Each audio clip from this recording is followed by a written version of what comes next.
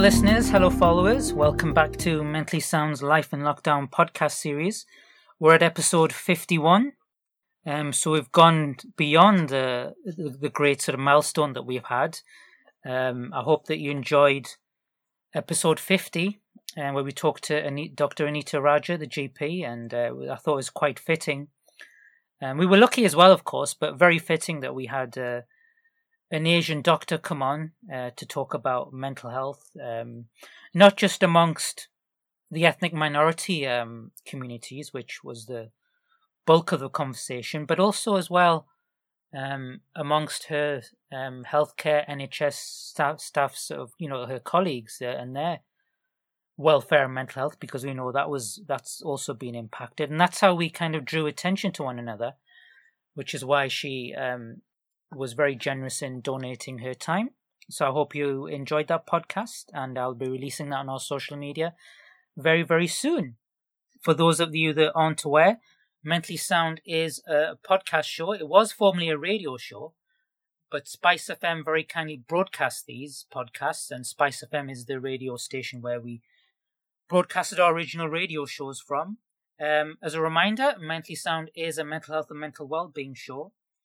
So if you do hear anything that is a sensitive issue that might cause you flashbacks or might cause you any distress, we do urge you to go to your nearest crisis centre, your nearest nurse, GP, or therapist to get the help that you rightly deserve. My name is Ricky Thaman, and I'll be your host for the next hour. As a reminder, if you're listening to us on Spice FM, which is the brilliant community radio station in the heart of the West End of Newcastle, we're on 98.8 FM. If that's beyond your reach, just tap into spicefm.co.uk and you can listen to us instantaneously. You'll find a profile of not just the show, but also myself. And we go out on Tuesdays at 1 o'clock in the afternoon, and we have a repeat on Saturdays at 3 o'clock. And if you want to get in touch with the show, we have an email address, which is mentallysound@spicefm.co.uk. If you want to be referred to or get in touch with a guest that we've had on, be it a therapist or a group that's helping to support people throughout lockdown, you're more than welcome to do that, and I'll pass on your details. And of course, your privacy and anonymity will be respected. If you're listening to us on our social media platforms, a reminder of what they are. On Twitter, we're at _mentally-sound. On Instagram, it's Mentally Sound Radio. And on Facebook, it's Mentally Sound Radio Show.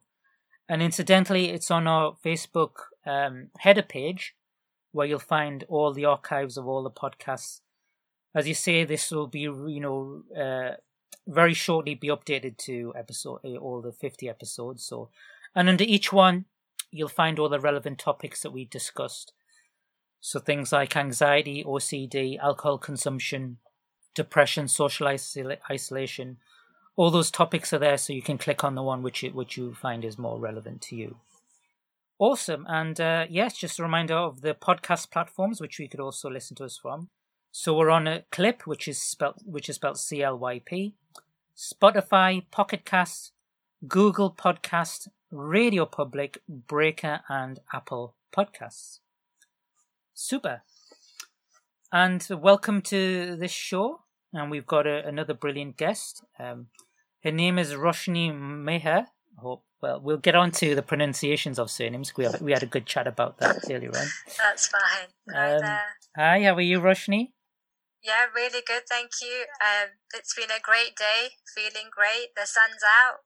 Oh, cool. Well, my first question to all of our guests was going to be, how are you? And also, like, how have you been over the last 12 months on a mental health basis? But I think you've answered the first half of that. But in a nutshell, Roshni, or in as many nutshells as you like, just how would you describe your sort of thoughts, feelings, well-being over the past 12 months of lockdown? I would say up and down. Yeah. I don't think anyone really can just, put it down to just one emotion. I mean, I felt frustrated, angry, happy, sad. I think I can name all the emotions that I've been through through this lockdown. Loneliness, gratitude. The list just goes on. Yeah. But yeah, really cool answer. Given that, I think you give the proverbial sort of mixed bag of emotions. I think, which is what most of us can relate to.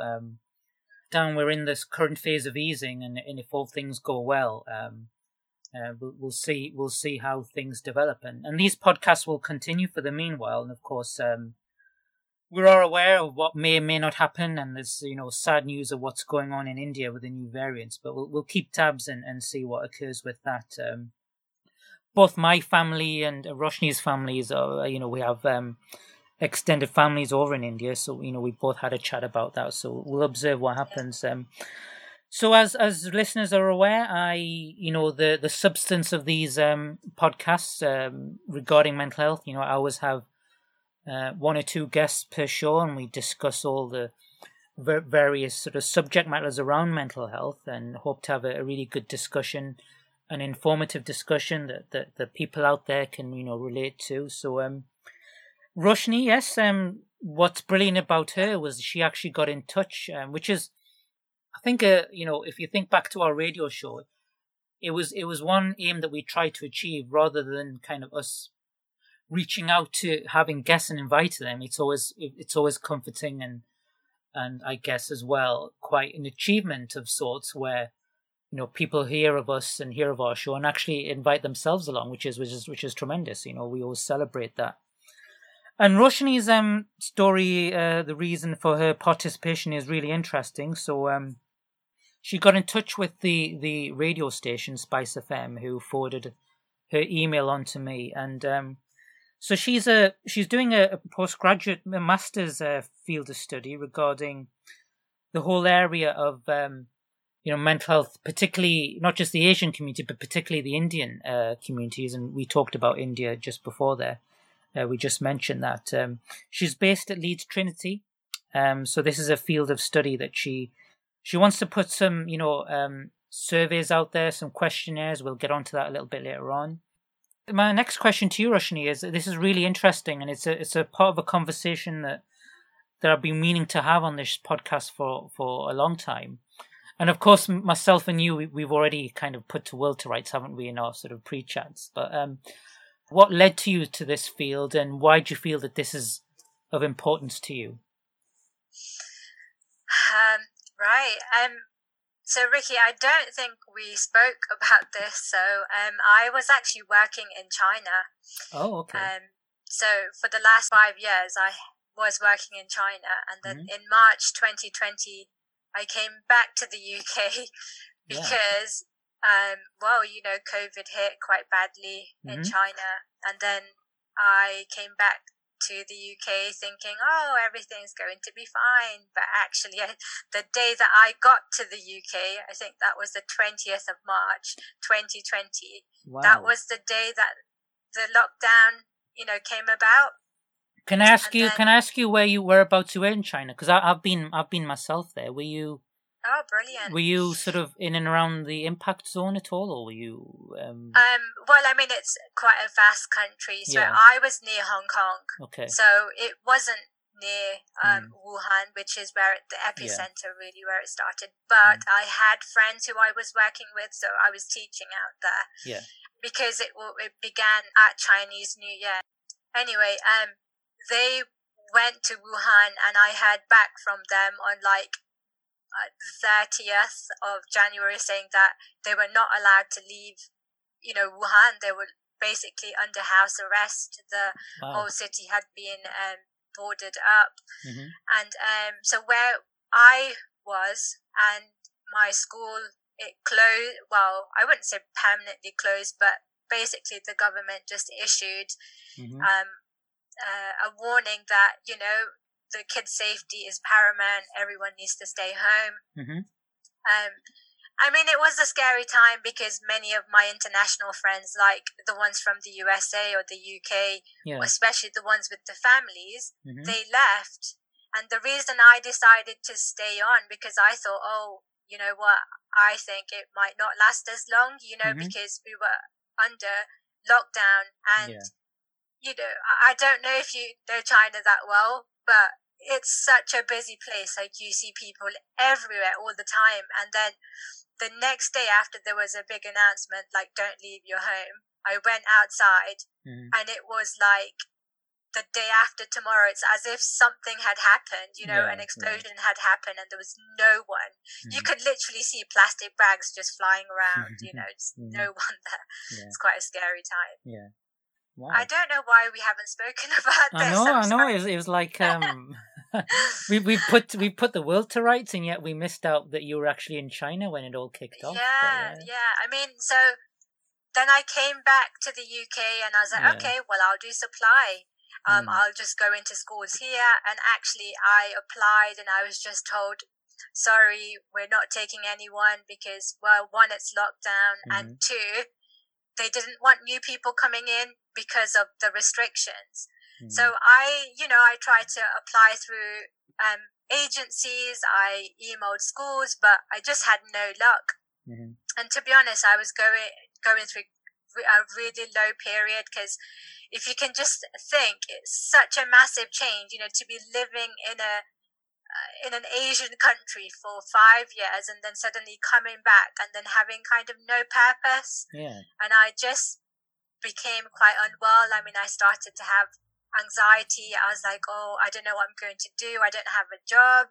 I'm back with my parents. That always gives me anxiety anyway. It's thinking back about moving with them.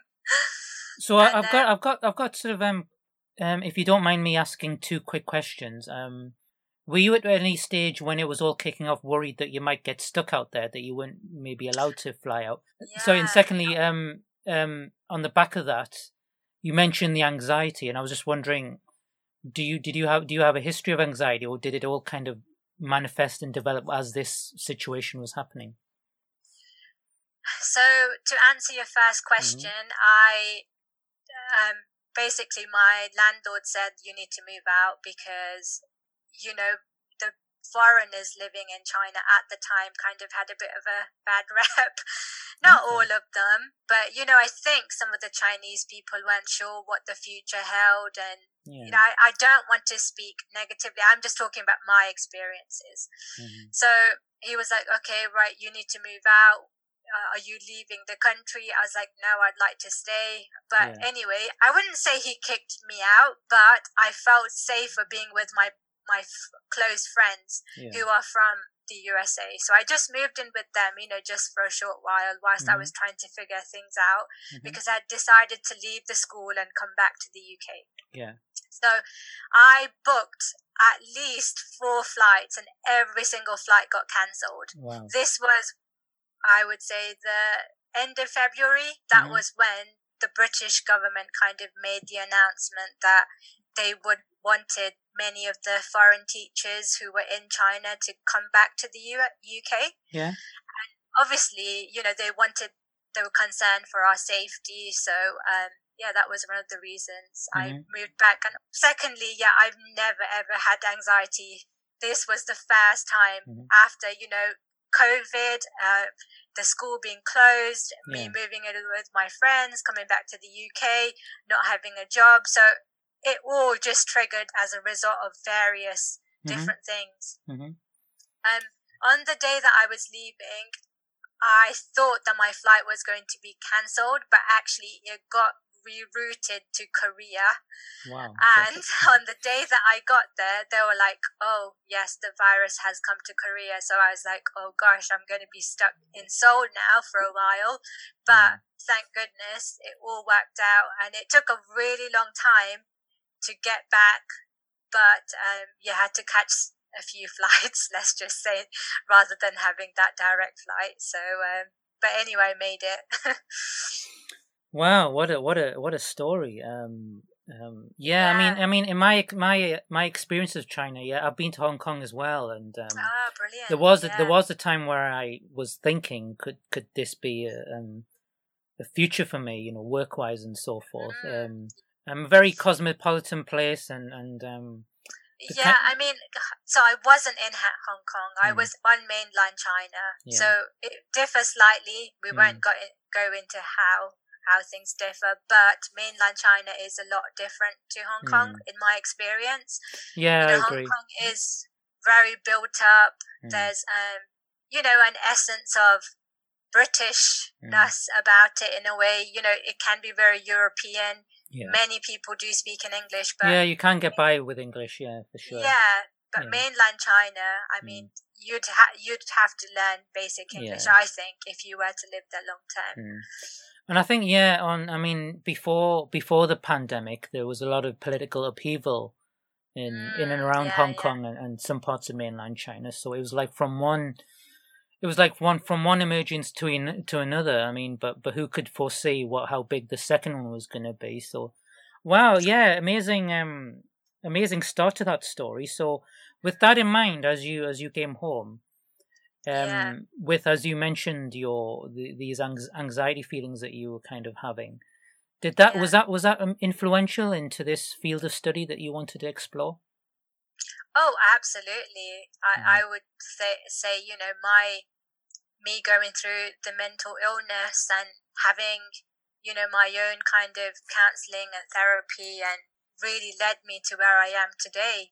And I think in a way, like, I didn't think of it at the time, but I think it was a blessing in disguise, where I couldn't get a teaching job. I was really lost, and I was just like, I need to talk to someone. Where are the psychologists? And of course, I don't want to badmouth the NHS. They've been amazing, so helpful. But it took like 6 months for me to find someone to talk to because of COVID. Yeah. There were so many people wanting to access the counselling services.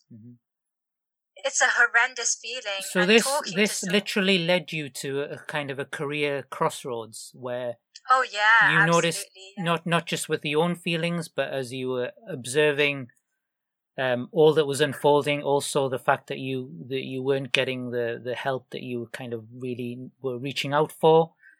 And that was another influence in wanting to do this study. Wow, it's like these things came at once for you, didn't it? Well, that's why I kind of think it was a blessing in disguise. Like, you know, it was meant to be, if that makes sense. So, and to be honest, I just really needed someone to talk to, and having friends there, which is brilliant, but sometimes you do need someone who has either gone through this or someone who has been educated in this field. Yeah. Because friends can talk to you, but they don't always know what's best for you because they know you really personally. That's my opinion. Like, I love my friends and they're brilliant and they're very honest, and the second thing is they don't always have time because a lot of them are married, they have their own kids, and whereas with a therapist, it's like guaranteed an hour every week, you know, and that person is solely for you. Whereas with my friends, I'm like, oh my goodness, I've just taken up an hour of her time. You know, I always felt kind of guilty for just talking about myself. And that's why I wanted to become one of those people who could give my time to other people.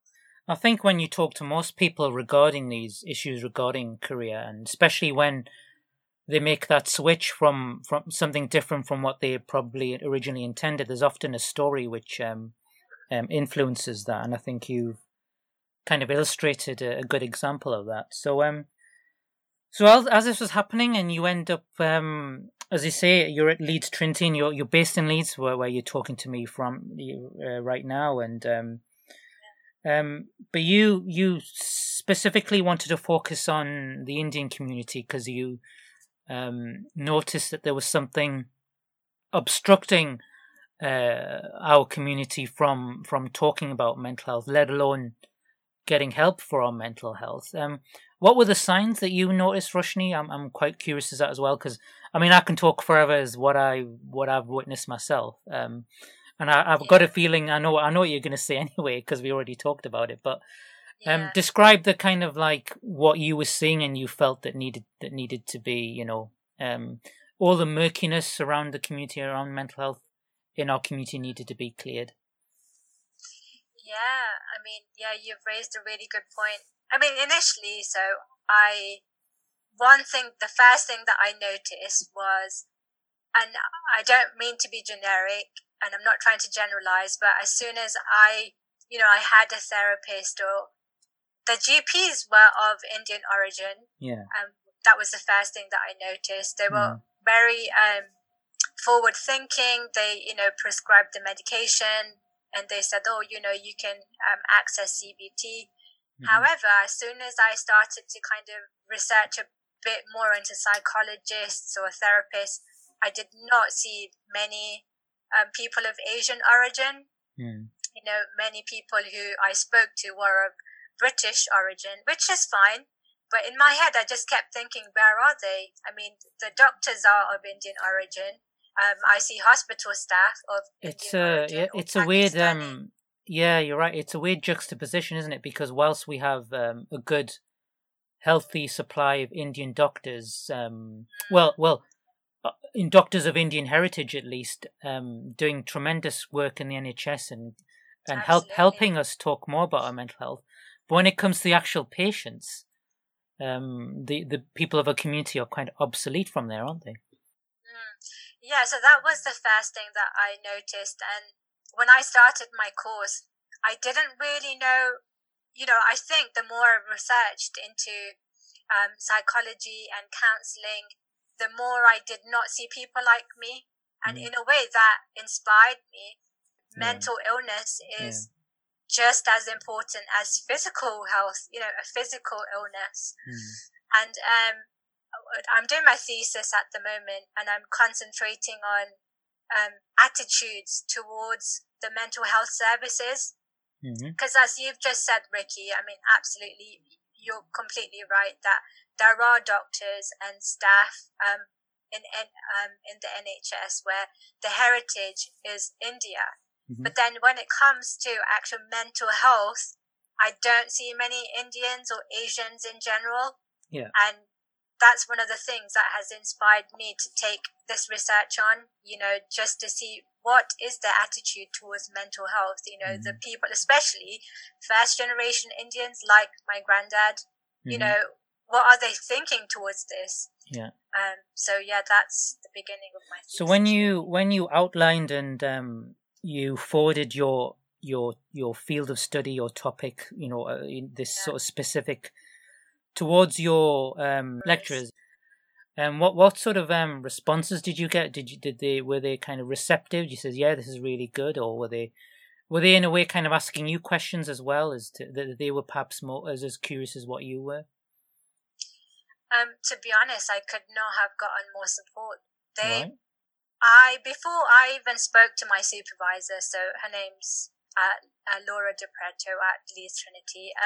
Before I even spoke to her, we had a conversation, I sent her a little message saying, oh, I'm thinking of learning a bit more about attitudes of Indian people and, towards mental health. And she was like, I'm happy to supervise this. I've got all the ideas. I can't wait to get started. I'm going to supervise you. So, we have a chance to talk to the person who we would like to supervise us. Yeah. And she was that eager. And even my personal tutor and even, the people on the ethics committee, I've had so much support because they know that this type of research is worth something. It's so valuable. Yeah. They want more people to do it. And I don't know how many students are doing it, but I think at my university, I am the only Indian person on my course, actually. Yeah. I mean, it's just about to go in for ethics approval, but my supervisor has said you're not going to have any problems. Like, it's a straightforward thing. That sounds promising, doesn't it? To do. Yeah, no, absolutely. They are so supportive. And I think they themselves, they know how novel this is and they want to make they would like me to make a difference, That's why they're supporting me. Super. Well, Roshni, we've reached halfway in this podcast. What I'll do is I think we will take a little break for a few seconds and then we'll rejoin for part 2. Very, very kind of intriguing conversation that we're having. I feel that I'm...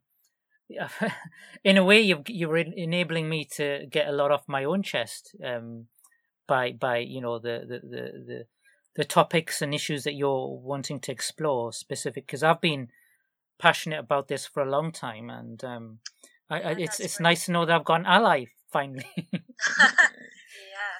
So, listeners, we're just going to pause. You're going to hear some music for a few seconds, and you'll join us again for part 2. So, stick around.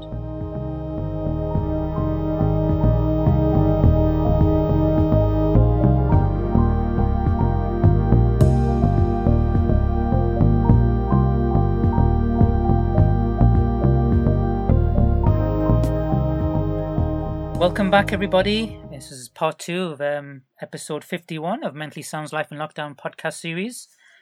Really informative discussion, I felt, in the first part with our guest Roshni, who's doing a postgraduate master's in the field of study regarding mental health amongst the Indian community in this country, which I think, rightly so, deserves some a spotlight to be shone upon that.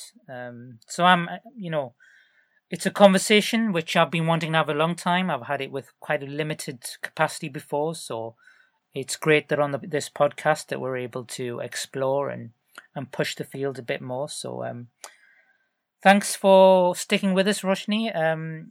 I would like to ask you now on the tail end of the point you were making before we took the break. I was wanting to ask you, we were quite generic about the Asian community, in this country in general, but what do you think, in your opinion, it sets specifically the Indian community apart from other Asians? Do you think are we talking stereotypes here? Are there certain reinforcements which perhaps prevent us from speaking out compared to our other, Asian brothers and sisters? Yeah, I mean, I can't talk about other communities. I can just talk about my experiences and what I went through. I mean, so I think when I was going through my anxiety and things, one of the things that my mum kept saying to me was, she's very superstitious. Mm-hmm. So she was like, oh, someone's put some kind of a bad curse on you or something. And we're talking karma, aren't we? Which is something I've been exposed to myself. Yeah, I understand. Yeah, exactly. And so if I talk about some of my Chinese friends, they, their families are similar, living in China. I think they're under a lot of pressure to have quite a status. It's all about face. They call it losing face. And again, I'm not talking about everyone, just the 3 or 4 friends who I have. And one thing that they say in the Chinese culture is that you need to kind of appear to have everything organized, have everything sorted. You don't want to appear to another person that you are having mental problems. You don't want to appear to another person that you are struggling with something. Yeah. If you are, you just kind of keep it to yourself. And I felt that was very similar to my own family and my own community and culture. So everything's quite reserved, is what you're saying? Yeah, absolutely. It was like, if you're going through mental health problems, you can take the tablets. That's it. You don't need to tell anyone about it. If you do need to go to a therapist, then we don't really need to talk about it. If people do it in secret, okay, well, that's their business. I think one thing that I noted that's a positive is that my family does take medication. That's really good. They are good at taking medication, but it's just talking about what you're going through is an absolute no-no. Yeah. It was for me anyway. It was just like, well, you look fine. You're fine. It's like having one of your bad days, but then when every single day becomes a bad day and that every single week becomes a bad week, and then before you know it, it's like, oh, it's 2 months on and I'm still feeling the same way after those 2 months. And that's when you've got serious problems, basically. So where do you think the comparison lies as regards to when our community talks about, for example, our physical health? Because I know in my own family, certain physical conditions, probably the most common one is something like diabetes. So, that has a lot to do with our lifestyle, our diet, for example, our routines, how much exercise we do, which is probably not on a good ratio compared to our, the other communities in our society. And again, referring to the Indian doctors, I think they're really crucial in helping to change that. So from what I notice, physical health, yes, our communities do talk about it, albeit on a very kind of slightly reserved, kind of ring-fenced way. And they'll mention it, of course, if you're recovering from from being in hospital for something, of course it's not exactly something you can really hide. If you're recovering from things, be it heart attacks, strokes, that kind of thing. I mean, so when I think about that, if we're quite reserved about talking about our physical health, then in comparison to talking about our mental health, it's an even harder nut to crack, isn't it? Oh, yeah, absolutely. I mean, so I was recently talking to an expert, and she is of Pakistani origin, actually, and she's a professional, and she was saying that, 30, 40 years ago, the word cancer in the Indian community was a taboo. People would say things like, oh, so-and-so's not well, so-and-so's in hospital, so-and-so's family needs prayer. Yeah. But that word cancer has now become the norm, or the word diabetes is the norm, or we can talk about stroke and heart attack and all those things. Yet when it comes to mental health, there's such a stigma. Yeah. There's a taboo that I think it's because you cannot physically see it. It's mentally there. And when it comes to mental things, because you appear to look fine, people just assume that you are fine in a way. That's a really good point. I mean, I remember when we first had our chat over Zoom, and you mentioned the comparison to something like cancer and ridding the shame of it. As you rightly say, it is part of the normal narrative now, and it took time to do that. So it kind of begs the question how long it'll take to do that, how long to achieve it with mental health. But we hope that obviously it'll be sooner rather than later. Is there anything else that you can pinpoint to our stereotypes within our culture that perhaps makes it even harder? I mean, we talked about physical health, we talk about I don't think the Indian diet is particularly the most healthiest in the world. You don't often see a lot of Indians out there running. I think there's a lot of people going to gyms and stuff. So maybe it's just me or what I can see visually. But I go out jogging, and where I live, I'm the only kind of person of color running, really. So, but I don't know how many of my color live around here. I live in a very kind of an estate where it's kind of 2.4 children sort of thing, people quite reserved. So I don't know, maybe I'm being judgmental, so maybe I'm guilty of being judgmental as well. But what other aspects to our culture do you think plays a part in what we're trying to tackle? I think the community and the family unit, and I feel that, for example, my family, they worked incredibly hard all their lives. They, like my grandparents, they came over. They were in India and then Africa and then came over here. They had such hard lives. They worked hard so that we could have a better life, we could have an education. And now, through the community, they have a kind of status. It's like, right, so we need to appear this way to let them know that we are fine. There is nothing wrong with them. We worked hard. It's a sign of weakness to be able to say, I'm going through something, which is mental. If it's a physical thing, okay, we can't control physical things like stroke. It happens. Okay, let's get you the treatment you need. Let's get you the physio that you need.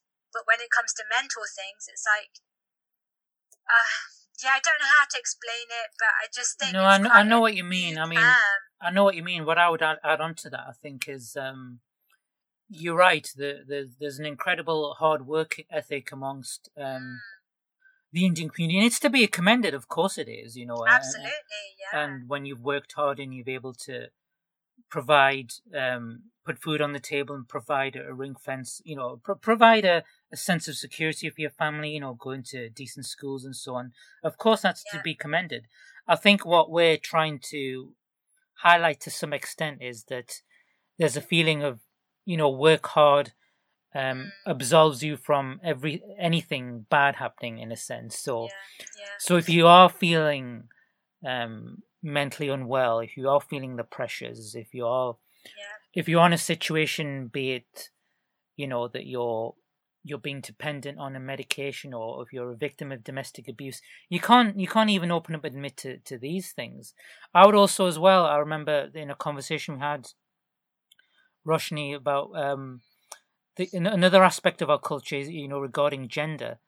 Oh yeah, absolutely. You know how it's a very kind of sad situation regarding our culture, that sort of the boys, the men, are seen as of a higher, more of a reward to a family, a new family. I know that families that I know, that when they've had a firstborn and it happens to be a daughter, it's often met sometimes with, oh well, maybe next time you will get that boy, and I can't tell you how angry that makes me feel, because I know of examples where that situation has led to the mother developing postnatal depression because of that reaction, and it sets them off on a road. Yeah, I mean, if that mother were fine, I would be surprised. I mean, considering how she has just been talked of and talked about and has been insulted, it's horrific. So going back to our of course our ethic of wanting to ground ourselves and do well and looking after a family,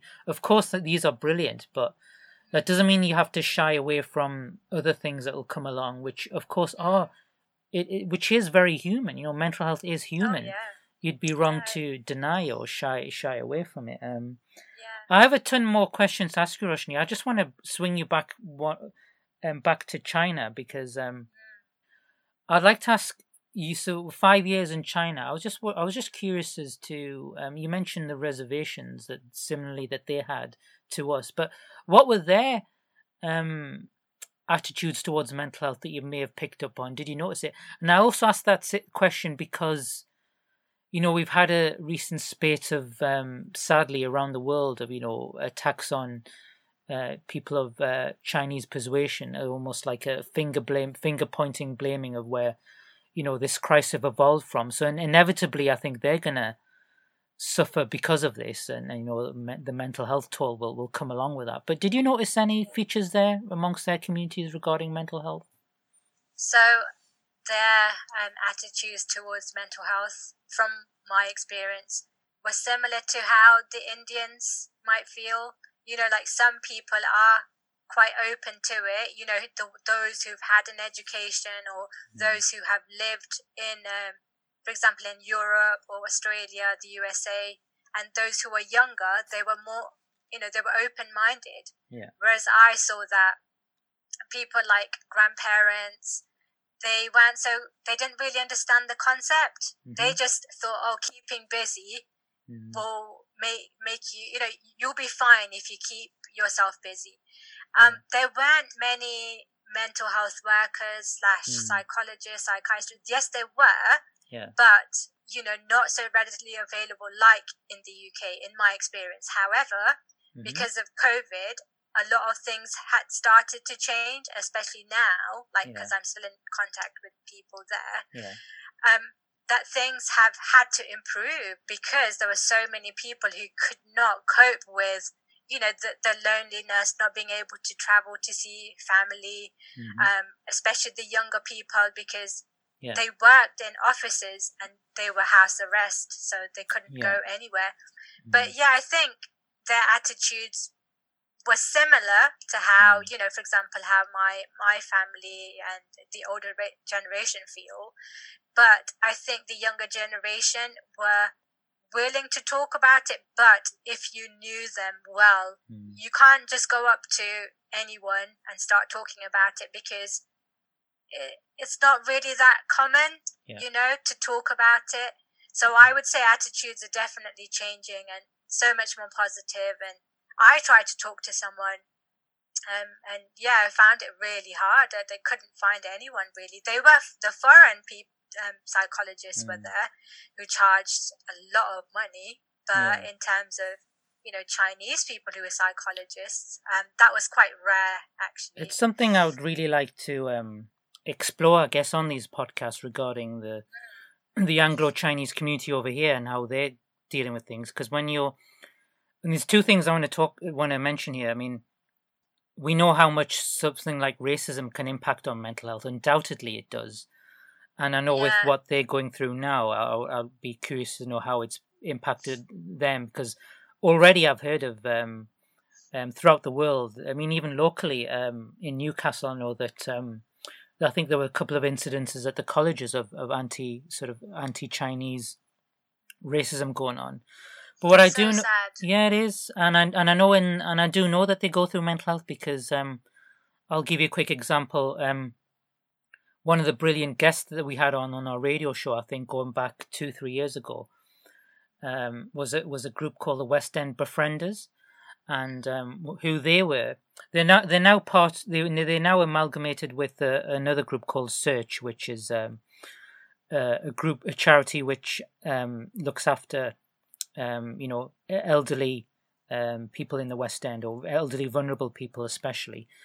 But what was interesting, the West End Befrienders, was that they were sort of Asian stroke Chinese, because what the situation is that as our communities live in kind of multi-generational households, and sometimes when the younger folk, fly the nest, or, get job offers from elsewhere, they have to move, sometimes abroad, and often the older generations are left behind, and some of them can't speak the language or don't know how to get help. So this brilliant group go around and help these generations, the older generations out, which I thought was brilliant. And the Chinese communities are of that as well. That the older generations are left there to fend for themselves, and they don't often have help from their sort of the younger generation. So that's really interesting. I mean, I have a close friend she's from Beijing. She's working there, but she came to Southampton a few years ago to do a master's, and that, her being from quite a large, well, I wouldn't say large, but living with parents, and then her brother and sister-in-law and nephew, the first thing that she noticed in the UK was that the older generation, the elderly, why aren't they living with their son? Why aren't they living with their daughter? Why is there no one helping them? And she was like, are there any charities where she can get involved with? And I was like, that's brilliant. When you live in the UK, you kind of become accustomed to this kind of life that, some people who are elderly choose to live on their own. They don't want to live with their children. Yeah. Whereas a lot of people from the Asian culture, they see that the elderly are so lonely and they want to make a difference. So the fact that you're speaking this way does not surprise me at all, because they have such a heart for the elderly, and they think that they want to make a difference in their lives, even though they are a student and they're only here for a year or so. Yeah, the stereotypes, I think. Yeah, the stereotypes, I think, is changing. It's like often assumed that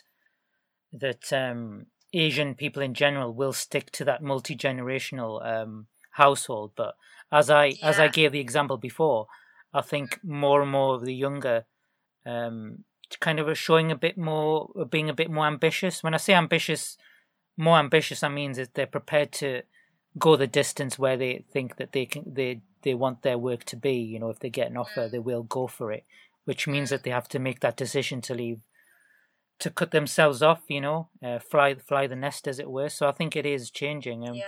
Roshni, so back to we're approaching the end of this podcast. So these last few minutes, going back to your study, what do you hope to achieve? How are you going about to find the answers that you want? I know that one thing that you want to do is to put a survey questionnaire out there, isn't it? Yeah, that's right. And I've actually had the privilege of translating this survey into 6 different Indian languages. Okay. So it's a professional survey. It's been validated, but it's been translated into Bengali, Hindi, Gujarati, Punjabi, Tamil, Malayalam. I don't know which language am I forgetting. There must be another one. But and I think one of the reasons I was insistent that I have this translated was because I want to reach the people who are hard to reach, the people who might not necessarily speak in English, like my grandparents. They do, but when it comes to reading and writing, they're not always that confident.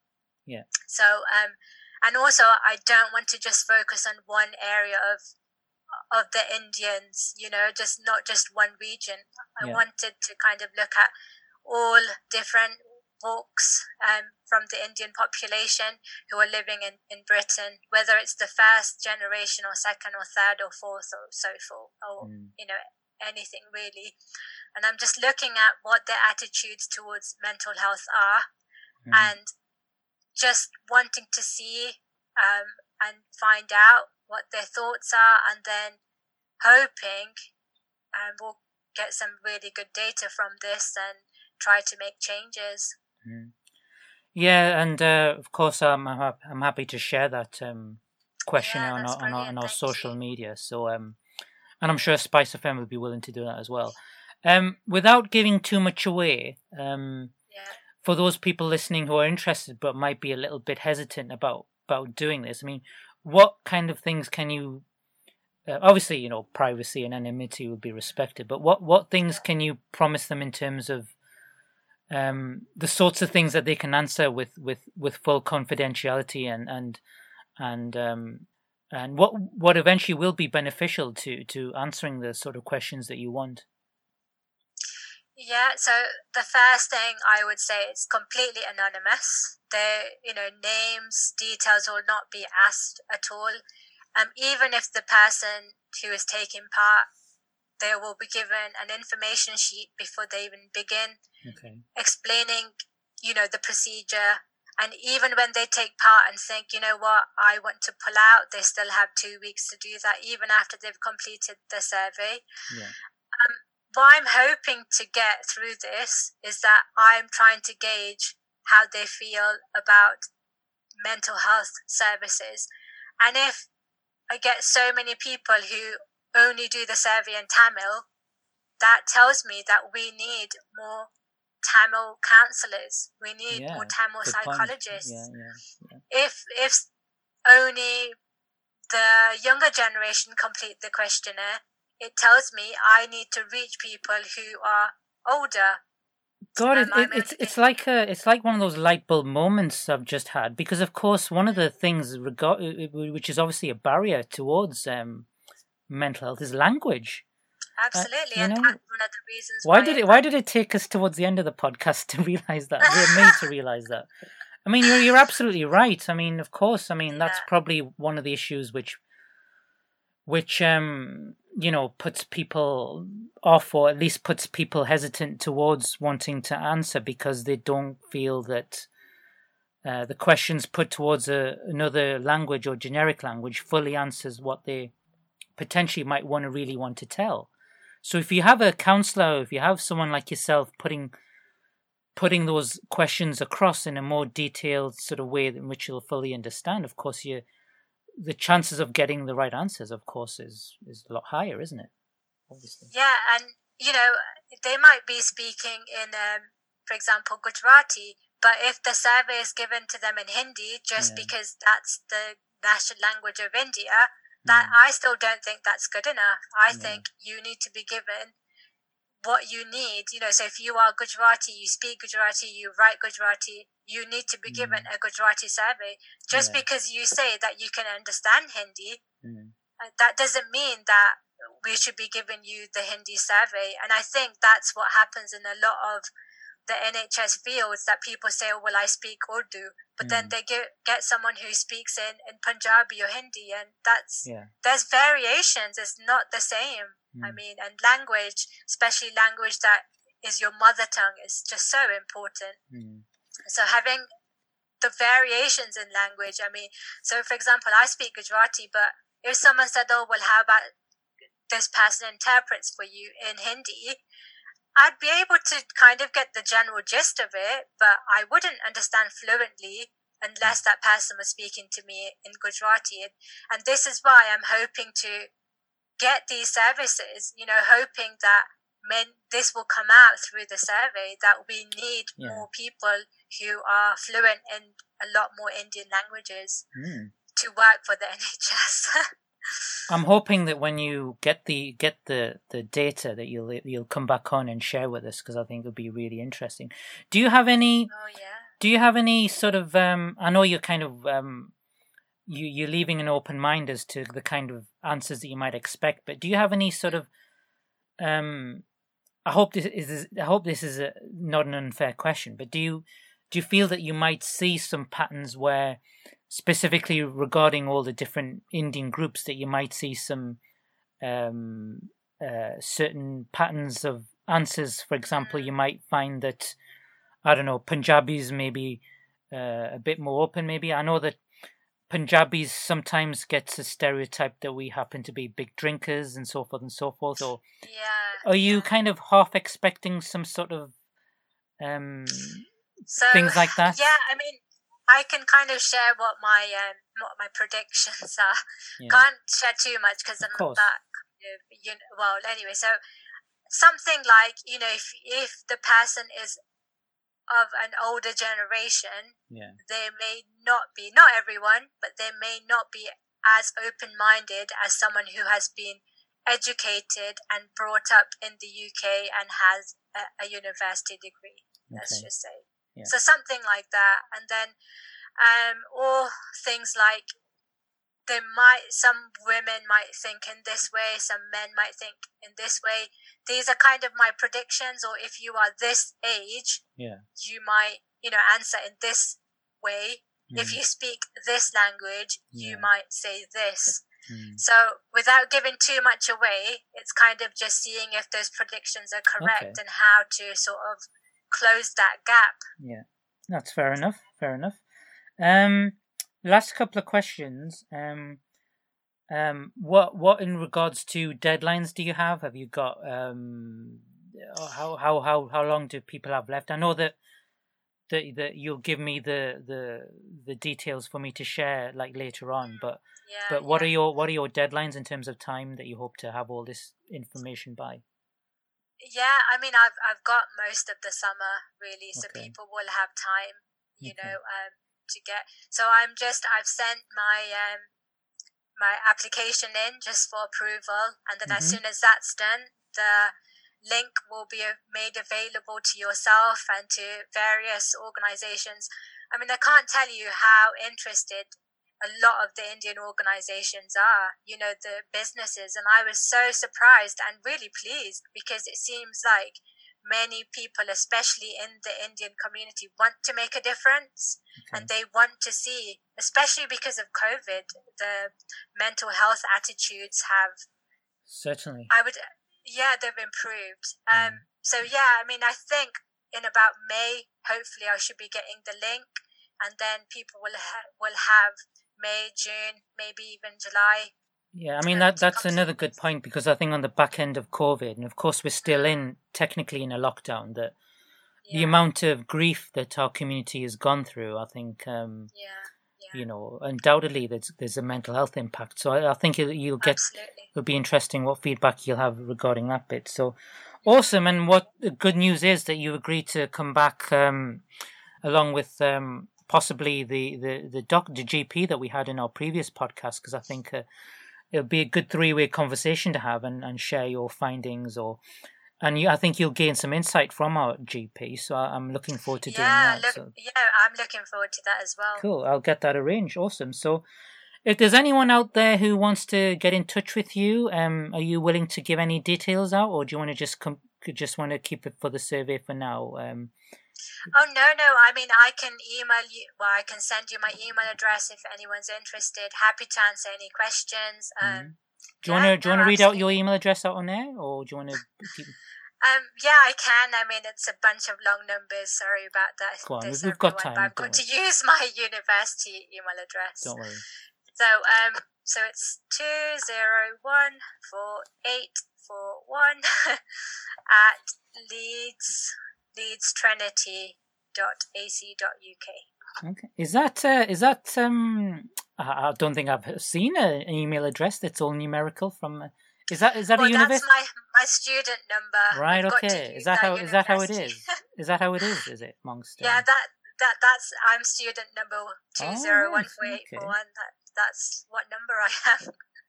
Well, I've learned quite a few things tonight, and that's one of them. So it was brilliant. Yeah. So. Excellent. So we've reached the end of this podcast. We'll wrap it up there. Thank you, Roshni, for generously giving us your time. Thank you for getting in touch with us to expand your study. Sandeep of Spice very kindly put us both in touch, so thanks to him as well. Thank you, listeners, for joining us, and hope you'll join us next week for some more Mentally Sound Life in Lockdown podcast series. If you're listening to us on Spice FM, stay tuned for the next show. In the meantime, stay safe, everyone. More importantly, take care of your mental health.